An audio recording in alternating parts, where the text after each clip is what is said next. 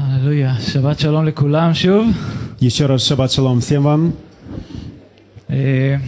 בוא נתפלל שהאדון ייתן לנו לב שומע הבוקר לשמוע את דברו. Давайте молиться о том, чтобы Господь сегодня дал нам сердце, слышащее Слово Его. הללויה, אבינו שבשמיים, אנחנו מודים לך שנתת לנו את דברך. Отец Небесный, мы благодарим Тебя за Слово Твое, данное нам. דברך החי והקדוש. Слово Твое, оно живо и свято. דבר אלוהים חיים. Это Слово Бога Живого. ואבא, אני מבקש שאתה תמשך אותי ברוח קודשך הבוקר הזה. Я прошу Твоего помазания сегодня от Духа Святого. ושתיתן לי את החסד ממך, אבא, ללמד, להביא את הדבר ששמת בתוך ליבי. Чтобы Ты помог мне сегодня донести Слово, положенное Тобой в сердце мое. עזור לנו להתרכז בך. Помоги мне сфокусироваться на Тебе. שנכניע כל מחשבה שהיא לא ממך. Чтобы я смирил пред Тобой всякое помышление, которое не от Тебя. ושכולנו נוכל לשמוע את הקול שלך הבוקר הזה. Чтобы все мы сегодня утром могли услышать Твой голос. בשם ישוע. Во имя Иешуа. אמן. Аминь. בוא נפנה לספר שופטים פרק 6. Давайте обратимся к 6 главе книги Судей. שופטים פרק ו'. 6 глава книги Судей.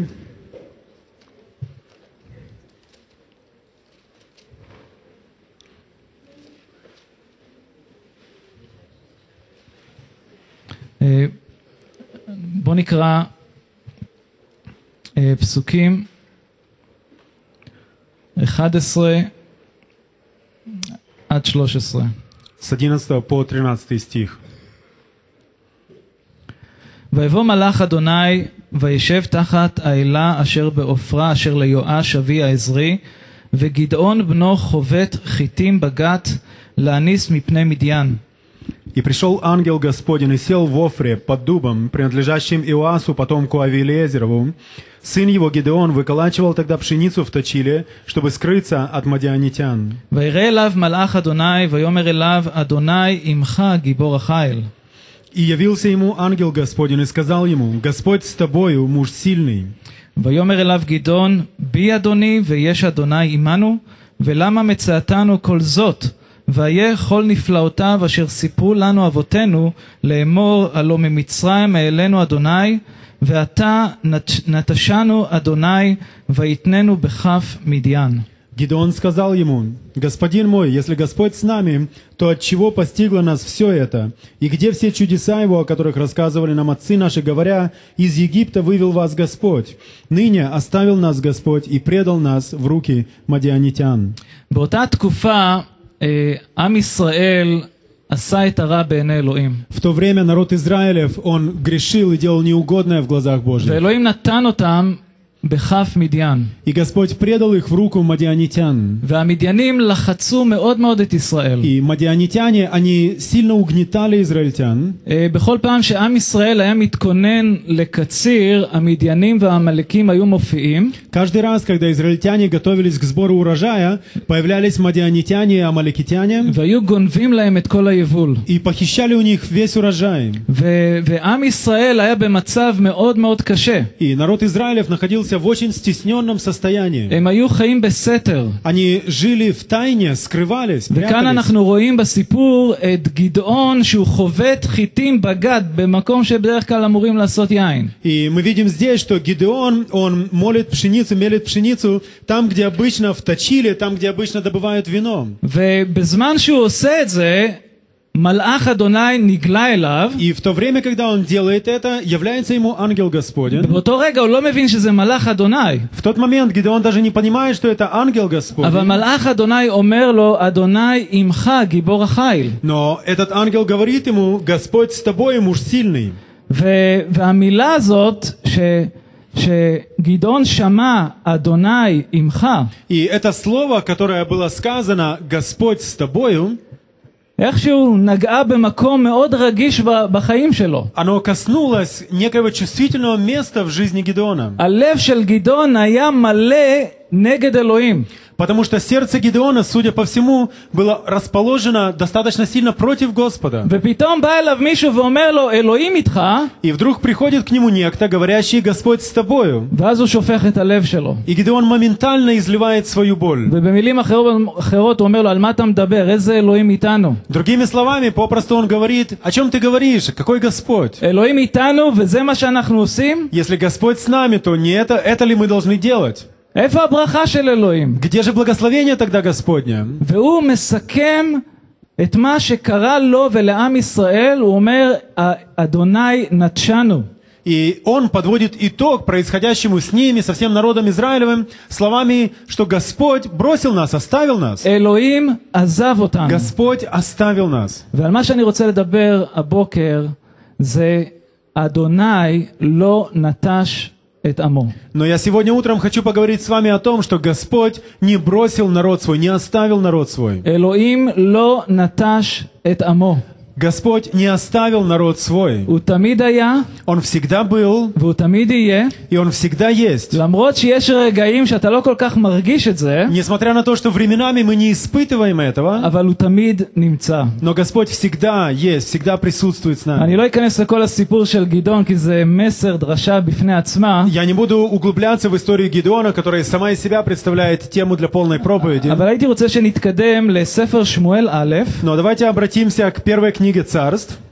פרק י"ב, פרק 12. 12 глава, первая книга Царств.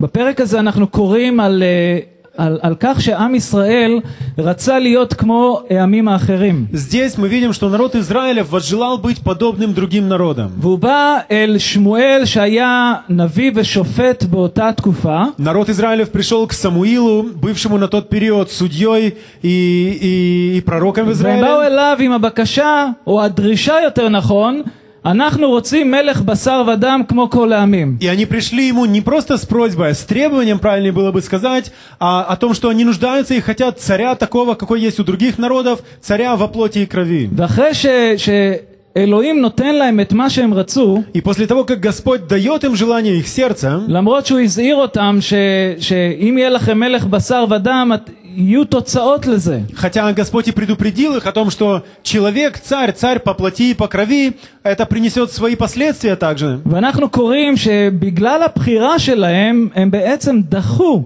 את אלוהים ממלוך עליהם. И своим выбором мы читаем, что Слово Божье говорит, что своим выбором они отвергли Царство Божие над собой, выбрав царя из людей. ושמואל מדבר אל העם, Самуил обращается к народу, והוא אומר להם, כי הם התחילו לחשוש. и он говорит им, потому что они начали сомневаться. הם התחילו לפחד שבגלל הבחירה שלהם, אלוהים יעזוב אותם. И они начали бояться и опасаться, что их выбор приведет к тому, что Господь окончательно оставит их, бросит их. ותראו מה שמואל אומר להם בפסוק 22. Посмотрите, что говорит им пророк Самуил в 22 стихе. כי לא ייטוש אדוני את עמו בעבור שמו הגדול, כי הואיל אדוני לעשות אתכם לו לעם.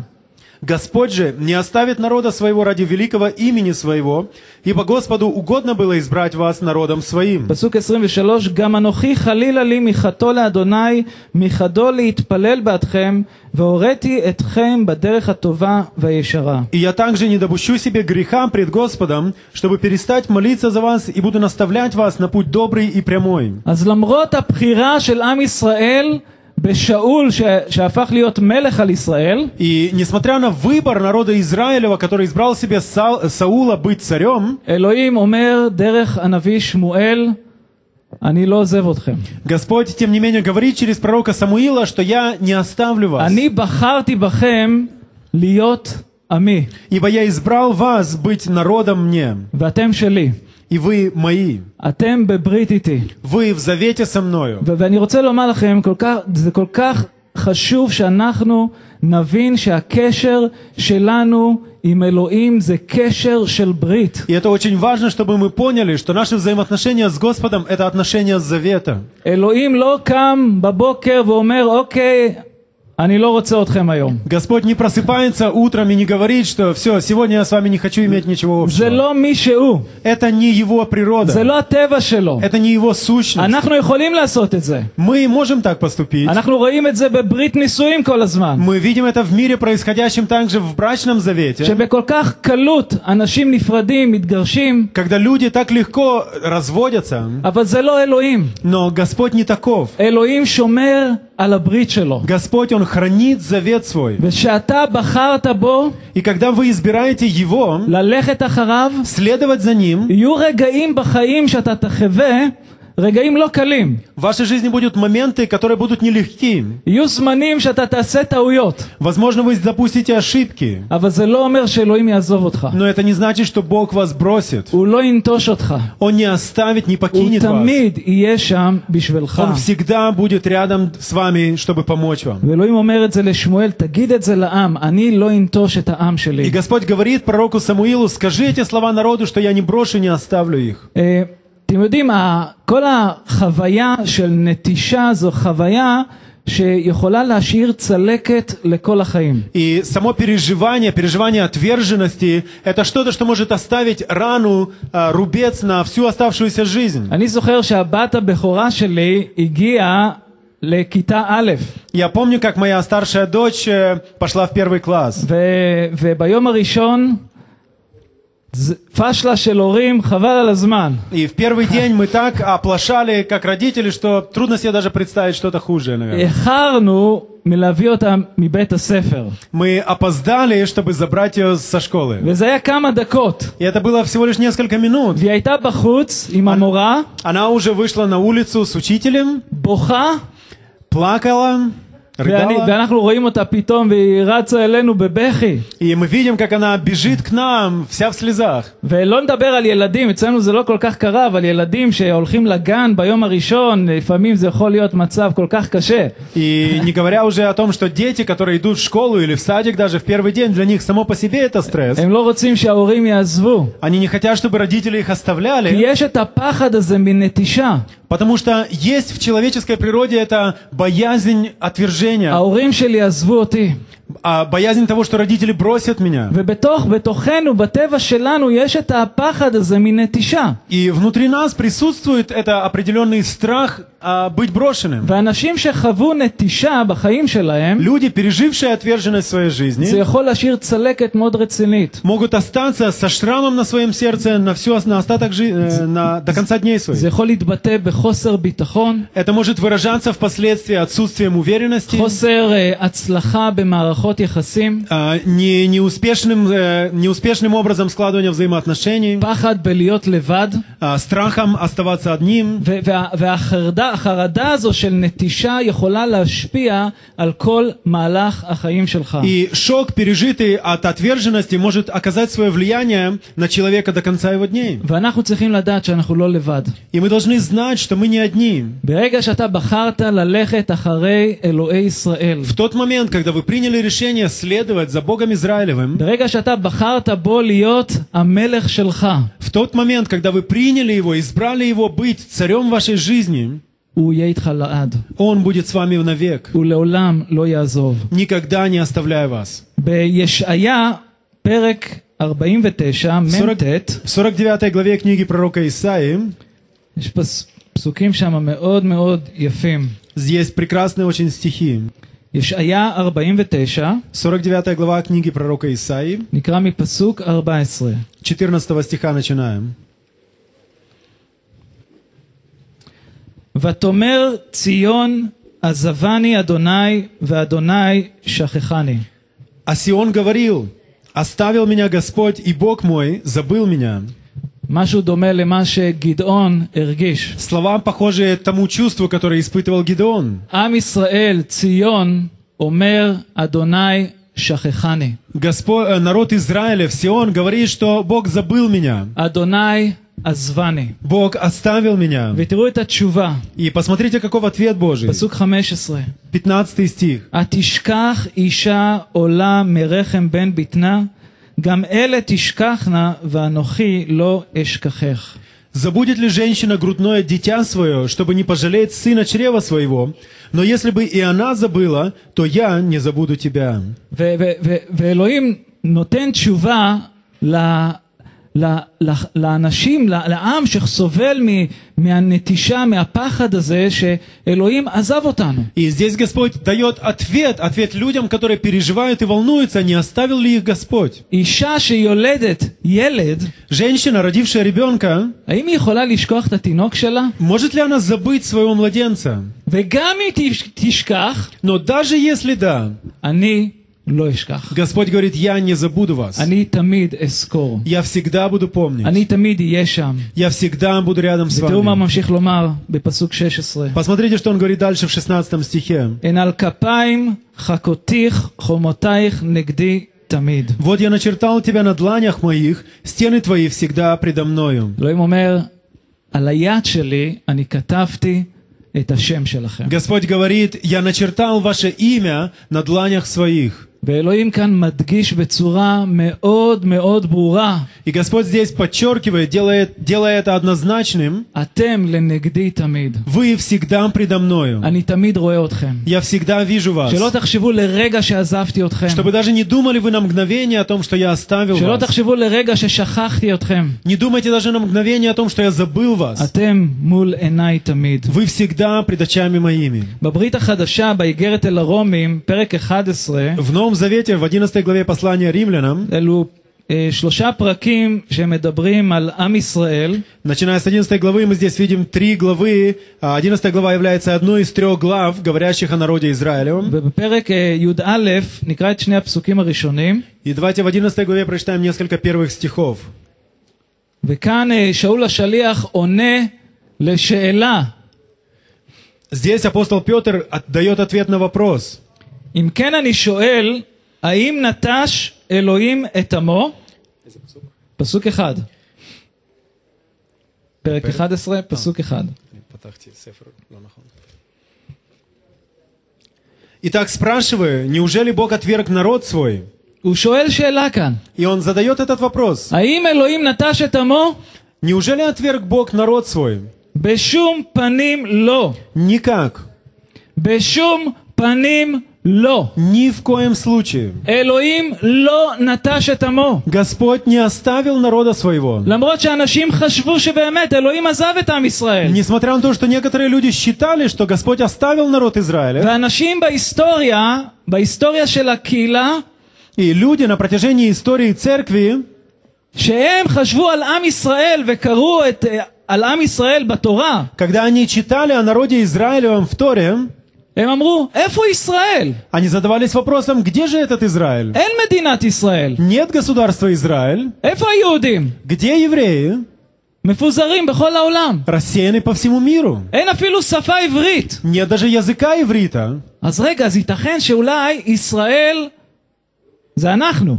Так может быть, Израиль это мы, церковь, считали они? אנחנו הגויים. Мы, язычники. כנראה שאלוהים החליף את ישראל. Скорее всего, Господь заменил Израиль нами. הוא סיים איתם, Он с ними покончил, הם דחו את המשיח, ибо они отвергли Мессию. זהו, מספיק. Все, хватит. אנחנו עכשיו. Теперь это мы, Израиль. וזה נקרא התיאולוגיה החלופית. И это то, что называется теология замещения, שהרבה אנשים מאמינים בה. в которую, к сожалению, многие люди продолжают верить. חוץ מאשר מספר אנשים בהיסטוריה שראו את ההקמה מחדש של עם ישראל. Кроме некоторых людей на протяжении всей истории, которые предвидели возникновение, восстание, сообразование государства Израиля. והאמת הזו היא כל כך חשובה שתהיה בתוכנו שאלוהים לא נטש את עמו ואלוהים לא נטש אותנו. И это очень важная истина, которая должна пребывать в нас, о том, что Господь не оставил ни свой народ, ни нас. הוא תמיד איתנו. Господь всегда с нами. אבל יש דבר שנקרא, הייתי אומר, כמו שאמרתי בהתחלה, שיש רגעים שאנחנו מרגישים שאלוהים לא כל כך קרוב אלינו. Но есть времена, когда мы таки переживаем якобы отсутствие Бога в нашей жизни. והייתי רוצה שנקרא מספר פסוקים מספר דברים, פרק 31. Я хочу прочитать несколько стихов из книги Второзакония, 31 главы. בפרקים האלו יש לנו כאן את הלימוד שאלוהים נתן על כל הנושא של הברכות והקללות. Здесь, в этой главе, мы видим учение Божье о проклятиях и благословениях. שבהם אלוהים אומר, אם אתם תשמרו את מצוותיי, תעשו את מה שאני אומר, אתם תהיו תחת הברכה.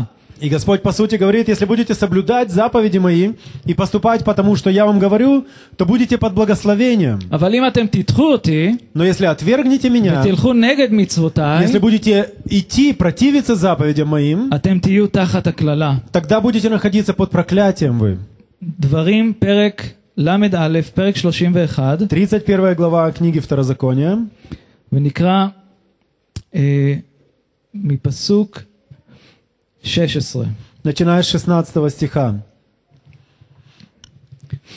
ויאמר אדוני אל משה, הנך שוכב עם אבותיך וקם העם הזה וזנה אחרי אלוהי נכר הארץ אשר הוא בא שמה בקרבו ועזבני והפר את בריתי אשר קראתי איתו. И сказал Господь Моисею: вот ты почиешь с отцами твоими, и станет народ сей блудно ходить вслед чужих богов той земли, в которую он вступает, и оставит меня и нарушит завет мой, который я поставил с ним. וחרה אפי בו ביום ההוא ועזבתים והסתרתי פניי מהם והיה לאכול ומצאו רעות רבות וצרות ואמר ביום ההוא הלא על כי אין אלוהי בקרבי מצאוני הרעות האלה.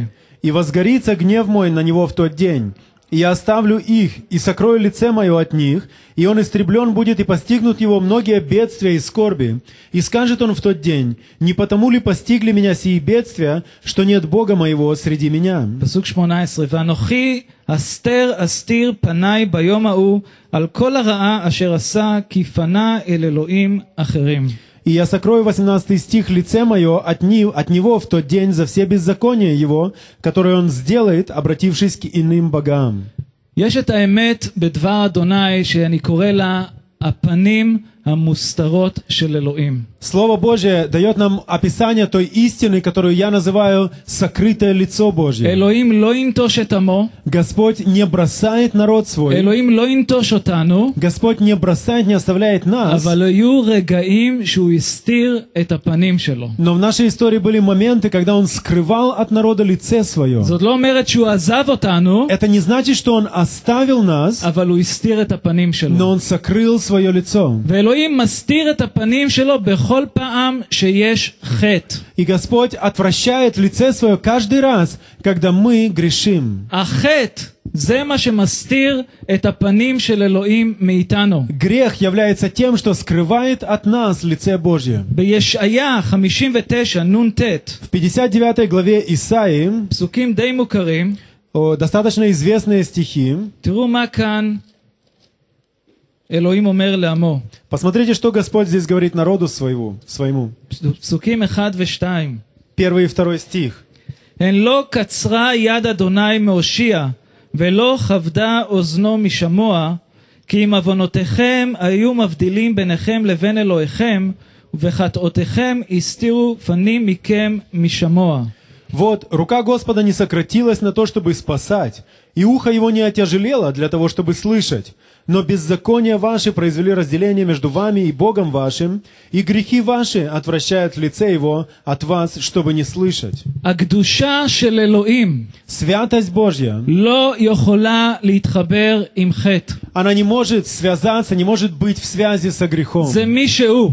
Таков Он. כולו קדוש. Он весь есть טהור, святость. ללא מום, ללא כתם. Чистый, без пятна и порока. הוא לא יכול להיות חלק מזה. Он не может быть частью греха. ולכן אלוהים מסתיר את הפנים שלו, כי הוא לא יכול להסתכל על זה. Поэтому Господь отвращает лице свое от греха, ибо не может глядеть на ואלוהים это. אומר כאן לעם ישראל, אני, היד שלי היא לא קצרה מלהושיע. И Господь говорит здесь народу Израилю, что рука моя не ослабела, чтобы спасать. אני קרוב אליכם. Я близок к вам, אבל מה שמפריד אותי מכם, но то, что отделяет меня от вас, זה העוונות. это преступления и אני грехи. לא יכול להסתכל על זה. Ибо не могу я глядеть на אני לא это. יכול להיות חלק מזה. Я не могу быть частью этого. ובכל פעם שאנחנו חוטאים לאלוהים, И каждый раз, когда мы согрешаем пред Богом, לאלוהים זה כל כך קשה להתחבר עם זה. Богу невозможно и трудно связаться с этим, быть в связи с ואנחנו נראה этим. את הפתרון של אלוהים לכל מה שאנחנו קוראים עכשיו בדבר אלוהים. Но я верю, что Слово Божье дает нам также и решение этой проблемы. החטאים שלכם הסתירו את הפנים שלי מכם. Грехи ваши, говорит Господь, сокрыли мое лицо от вас.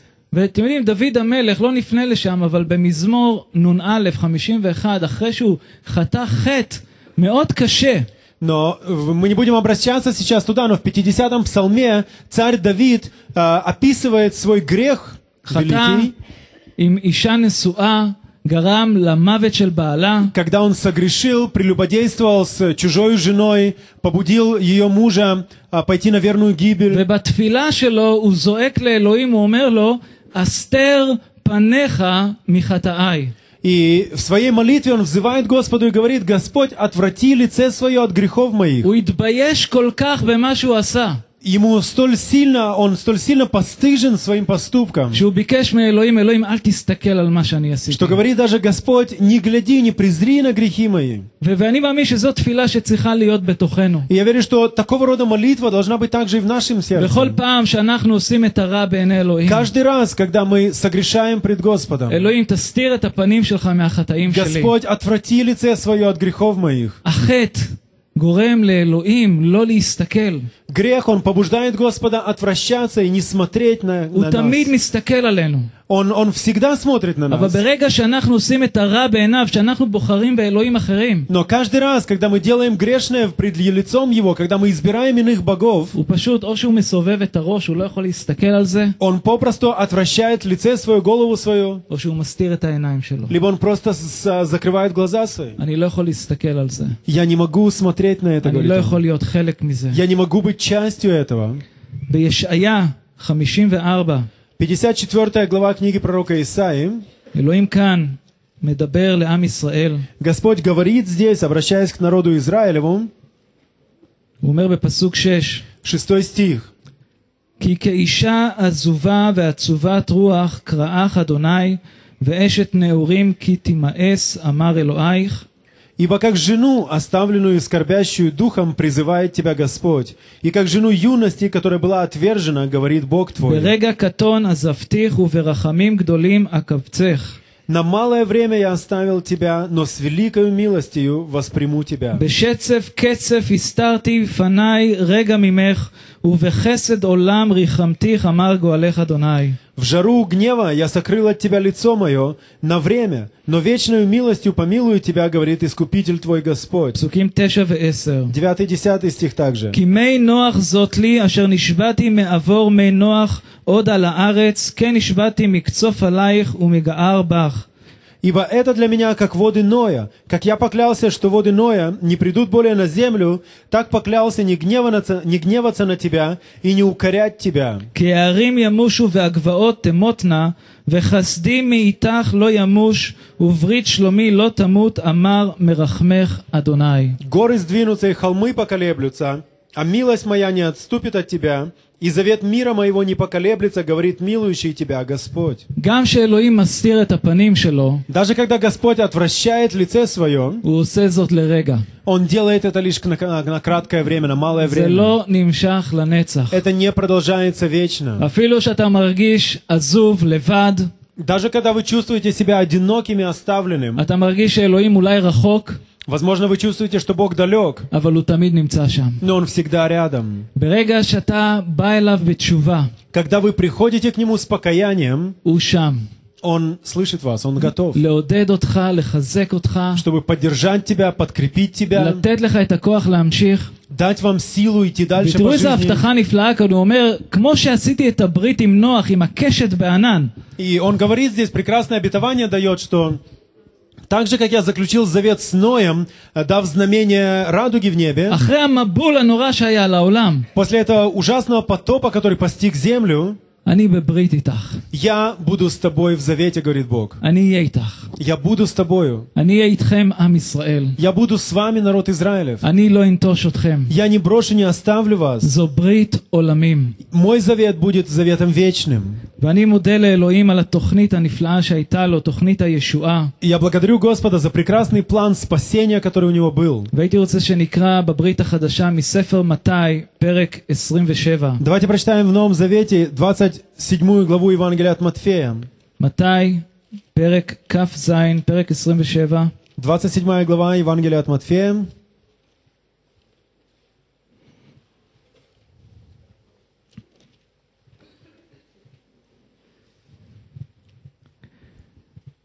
אנחנו כאן בתוך הסיפור של הצליבה של ישוע. Здесь мы видим с вами историю распятия Иисуса. ונקרא מפסוק 45. Будем читать с 45 стиха. משעה 12 בצהריים השתרר חושך על כל הארץ עד השעה 3.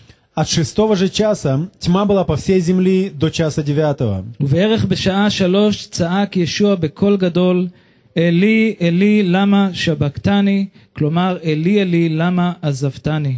Около 9 часа возопил Иисус громким голосом: «Или, Или, лама савахтани», то есть «Боже мой, для чего ты меня оставил?» כאן ישוע מצטט את הפסוקים מתהילים פרק 22. Здесь Иисус цитирует слова из 21 псалма. ישוע המשיח, Иешуа Мессия, תלוי על הצלב, распятый на кресте, זועק את הפסוקים האלו. взывает этими стихами. ואומר, אלי, אלי, למה עזבתני? И он говорит: «Господи мой, Боже мой, для чего ты оставил меня?» זו הייתה הפעם הראשונה Это был первый раз והפעם האחרונה и последний раз, שישוע הרגיש שאלוהים האב עזב אותו. когда Иешуа испытал на себя, что значит быть оставленным Богом Отцом. ואתם יודעים למה? И вы знаете, почему это כי ברגע произошло? שישוע היה על הצלב, Потому что в тот момент, когда Иешуа был на кресте, הוא לקח על עצמו את כל החטאים שלנו. он взял на себя все грехи наши. וזה נראה שאלוהים הסתיר את הפנים שלו. И похоже было, что Господь отвратил от него лице свое. וישוע הרגיש את זה. И Иешуа почувствовал это. בפעם הראשונה Впервые. הוא הרגיש שאלוהים לא איתו. Впервые он почувствовал, что Бог не с ним. והוא זעק את הקריאה הזו. И он воззвал Господу этими словами. ואני מודה לישוע И я благодарен Иешуа על מה שהוא עשה עבורנו. за то, что он сделал для нас. שהוא לקח על עצמו את כל חטאינו. Что он взял, принял на себя все наши грехи. ואנחנו יכולים להתנחם באמת הזו הנפלאה. И мы можем найти утешение в этой прекрасной истине. שכאשר אני בישוע, Истине, которая говорит о том, что когда мы вместе с Иешуа, אלוהים לא יסתיר את הפנים שלו ממני עוד. тогда Господь уже не сокроет свое лице от нас. כי בכל פעם שאני טועה, Потому что каждый раз, когда я допускаю ошибку, אני יכול לבוא בתשובה לפני אלוהים. я могу прийти в раскаяние пред Богом. והוא רואה את הדם. И Он видит кровь. הוא רואה את הדם היקר של ישוע שנשפך עבורנו. Он видит драгоценную кровь Иисуса, пролитую за нас, за грехи наши. ולכן יש לנו גישה, יש לנו ביטחון לבוא לפני כס הרחמים של אלוהים. Поэтому у нас есть уверенность, мы можем с дерзновением приходить к престолу благодати Божьей. ישוע לקח את חטאינו עליו. Иешуа взял на себя наши грехи.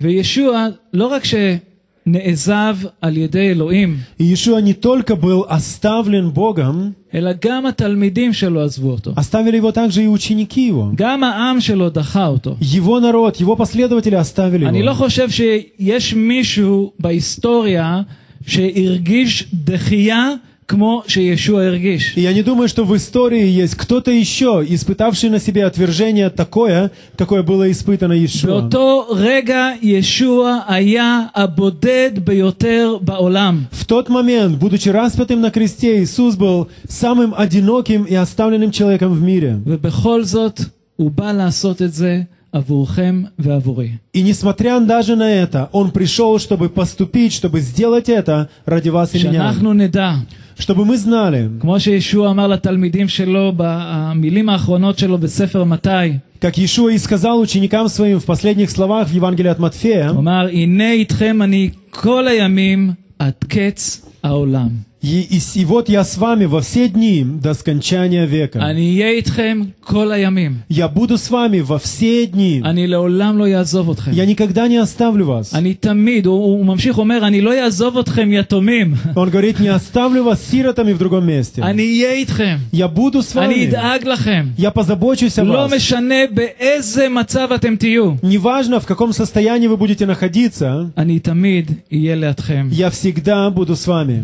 בשנייה לתימותאוס פרק 4, Во втором послании Тимофея, 4 главе, שאול השליח עובר חוויה של נטישה. апостол Павел также описывает состояние отверженности, которое он испытал и пережил. ובוא נקרא את הגישה שלו, מה הוא הרגיש. И давайте посмотрим, что он чувствовал. והתפילה שלי עבור כולנו שגם אנחנו נגיע למקום הזה בקשר שלנו עם האדון. И я молюсь о том, чтобы каждый из нас, он также достиг такого состояния взаимоотношений с Господом. השנייה לתימותאוס פרק 4, 4 глава 2 Тимофею.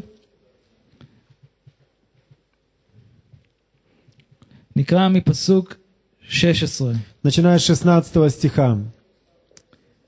כשקמתי להגנתי בפעם הראשונה, איש לא עמד לצידי כי כולם עזבוני. אל יחשב להם לעוון. При первом моем ответе никого не было со мною, но все меня оставили, да не вменится им. אבל האדון עמד איתי וחזקני, כדי שתוכרז על ידי הבשורה במלואה, וישמעו כל הגויים, ואכן ניצלתי מפי האריה. Господь же предстал мне и укрепил меня, дабы через меня утвердилось благовестие, и услышали все язычники, и я избавился из львиных челюстей. תקשיבו, זה נפלא שיש לנו חברים סביבנו. Это прекрасно, когда у нас есть друзья рядом, שמעודדים אותנו ומחזקים אותנו. которые ободряют нас, поддерживают нас. אבל יכול להיות מקרה Но бывают случаи, שכולם יעזבו אותנו. когда рядом нет никого, мы остаемся одни. ואנחנו נהיה לבד. И мы будем оставленными всеми. ולפעמים אתה תחשוב שהחברים הכי קרובים שלך הם כבר לא איתך. И иногда, возможно, вы даже посчитаете, что самые близкие ваши друзья уже не с вами. ושאול ידע משהו שהרבה אנשים לא יודעים. И Павел знал нечто, что многие, к сожалению, не знают. שישוע הוא תמיד לצידנו. Он знал, что Иешуа всегда с нами. והתפילה שלי עבור כל אחד מאיתנו שגם כאשר אנחנו נהיה לבד אנחנו נדע את האמת הזו. И моя молитва также в том, что когда мы остаемся одни, чтобы мы знали эту истину. אף אחד מאיתנו הוא לא בודד. Ибо никто из нас никогда не остается совершенно אולי один. יש אנשים שמרגישים מבחינה חברתית אין להם חברים, הם בודדים. Возможно, есть люди, которые чувствуют себя оставленными друзьями, что рядом нет людей. אבל אתה לא לבד. Но вы не один, כי האדון איתך. ибо Господь с тобою. אני זוכר מקרה אחד שקרה שבאמת דיבר אליי בנושא הזה. Я помню один случай, который и послужил мне ясным примером на эту тему. זה קרה מזמן, ואני זוכר שאישה עולה חדשה מברית המועצות לשעבר. И это случилось достаточно давно, когда женщина, новая репатриантка из бывшего Советского Союза, מבוגרת, היא הייתה גם חולה. она была уже пожилая, репатриировалась также больной. ואני זוכר שראיתי אותה ושאלתי אותה, מה שלומך? И я встретил ее как-то и спросил, Машломех, как твои дела? והיא התחילה לבכות. И она начала плакать. והיא אמרה, היא לא אמרה את זה לי, אבל היא אמרה את זה למישהו אחר שבא אליי אחר כך. И она не сказала мне эти слова, она сказала это через другого человека. והיא אמרה שהיא כבר שנה בארץ. Она сказала, что уже год она в стране. וזו הפעם הראשונה. И в этот раз, впервые, שמישהו אמר לה, מה שלומך? ей кто-то сказал, как твои дела, кто-то поинтересовался, как ее дела. היא הרגישה בודדה במשך שנה. На протяжении года она чувствовала себя оставленной, אני одинокой. יודע שיש כאן אנשים באולם הזה שמרגישים בודדים. И я знаю, что в этом зале есть люди, которые испытывают, переживают это одиночество. והאדון אומר לכם הבוקר שאתם לא לבד. Но сегодня утром Господь говорит каждому из вас, вы не одни. שלא תחשבו לרגע שאלוהים עזב אתכם. Не думайте ни на мгновение, что Господь оставил вас. הוא תמיד היה, Ибо Он всегда был והוא תמיד יהיה איתכם. и всегда будет с вами. והוא קורא לנו להתקרב אליו. Он призывает нас приблизиться к Нему. ואני רוצה לסיים עם כמה פסוקים מיוחנן פרק 10. Я хочу завершить стихами из Евангелия от Иоанна 10 главы. יוחנן פרק י'. 10 глава Евангелия от Иоанна.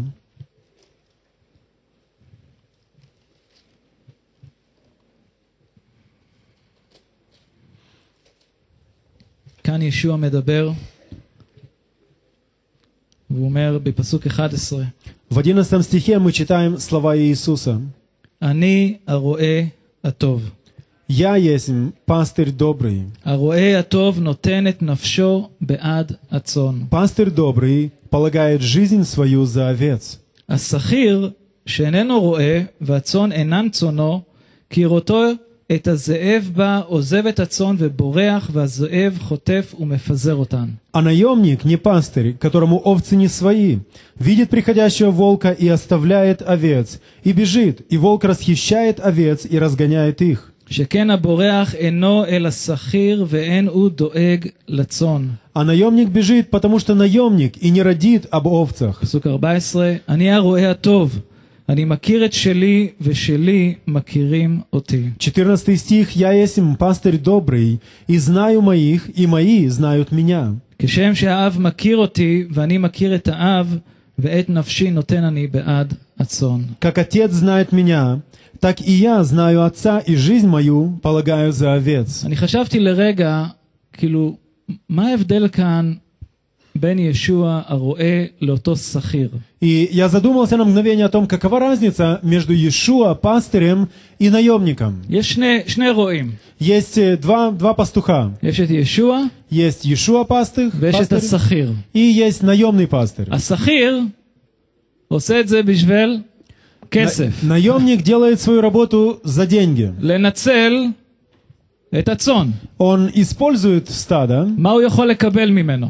использует с целью получить нечто от него. הוא לא מוכן לתת את נפשו, Он не готов отдать жизнь свою, וברגע שסכנה הוא בורח. и в момент опасности он убегает. וישוע לעומת זאת, Иешуа же в противовес этому, נותן את נפשו, он отдает жизнь свою, מכיר את צאנו, он знает паству свою. הרועה הכי טוב שיכול להיות. Это самый лучший пастырь, который только может быть.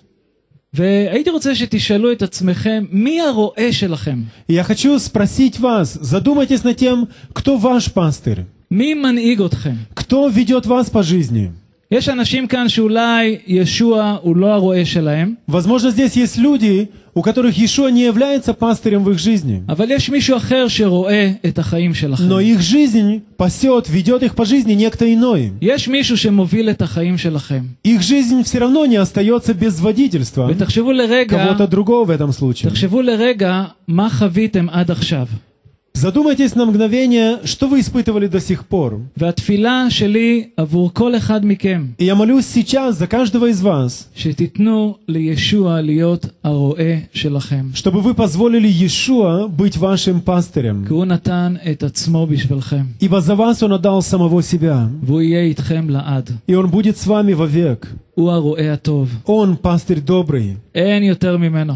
Нет лучшего Него. אל תלכו עם השכיר. Не следуйте за наемником, השכיר ינצל אתכם. потому что наемник лишь использует вас. הוא לא יהיה איתכם בשעת סכנה. Он не будет с вами в час беды. ולבטח הוא לא ייתן את החיים שלו עבורכם. И, конечно же, Он не отдаст свою жизнь за вас. אבל ישוע כן. Иешуа же, да. בוא נתפלל. Давайте помолимся. הללויה אדוני.